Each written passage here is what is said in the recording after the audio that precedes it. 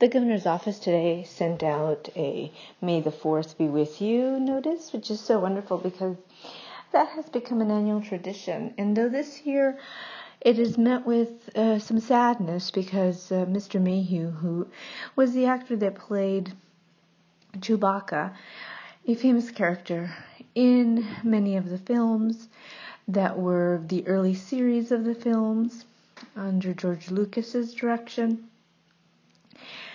passed away this week. It is something of note that he has sent that out.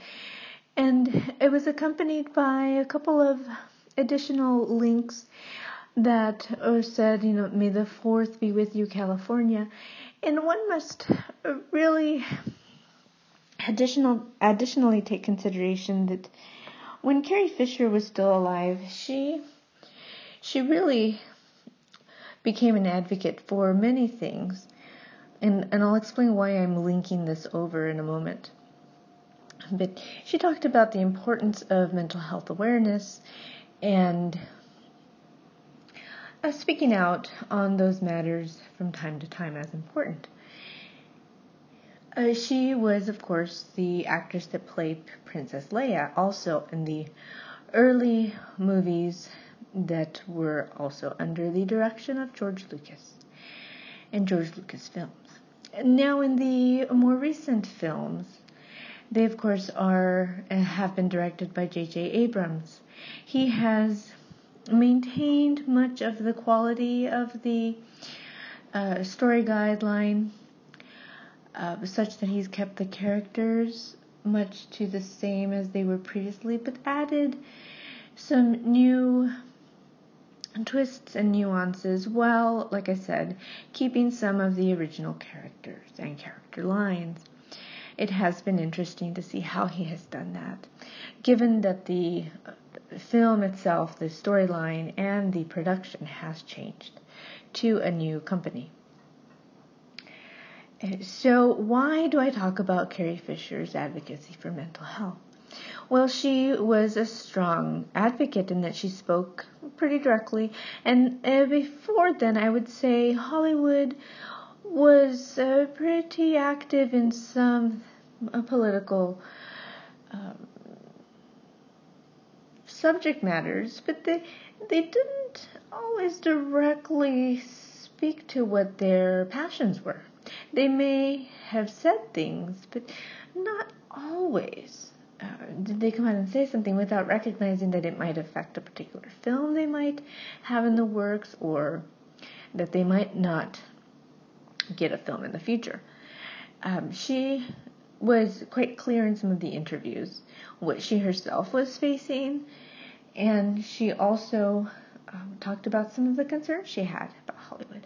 And because she did that, I think it really opened the door to some broader conversations.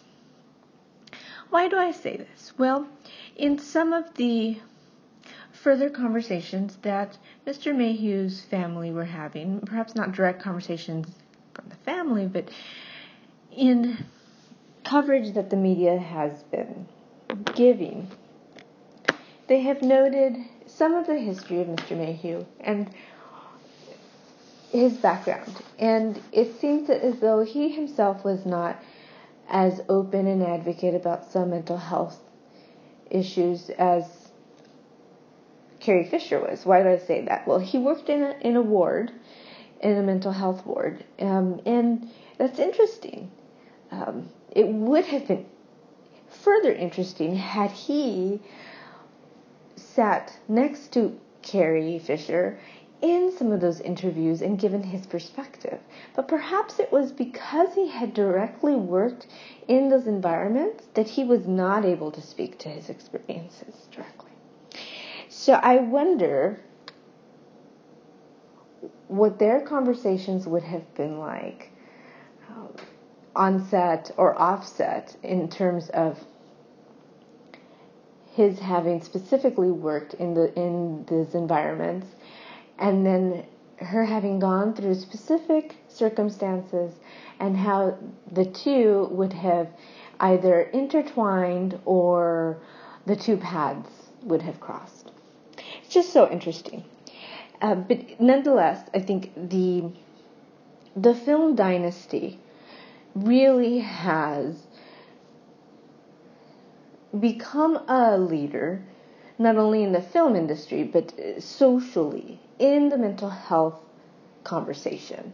And that cannot go unnoticed and untold, because it's important. And so when Governor Gavin Newsom's office tweeted out today that May the 4th be with you, California, my initial response would be to say, well, actually, the 4th is always with California, meaning the force of the 4th, which is the force of the Jedi, because the films themselves originated from California. And so there's an utmost strength that comes from the power of the film, and how much it has permeated not only the film industry, but Hollywood, and generations that have watched the films, that have studied the films, and then people around the world that have come to follow the characters themselves generationally. Because some people actually who follow the more recent films maybe haven't even fully understood the first films, even though they may have watched them. But anyone like myself who grew up watching the first films, and then watching them again, and then going through, and then now as they are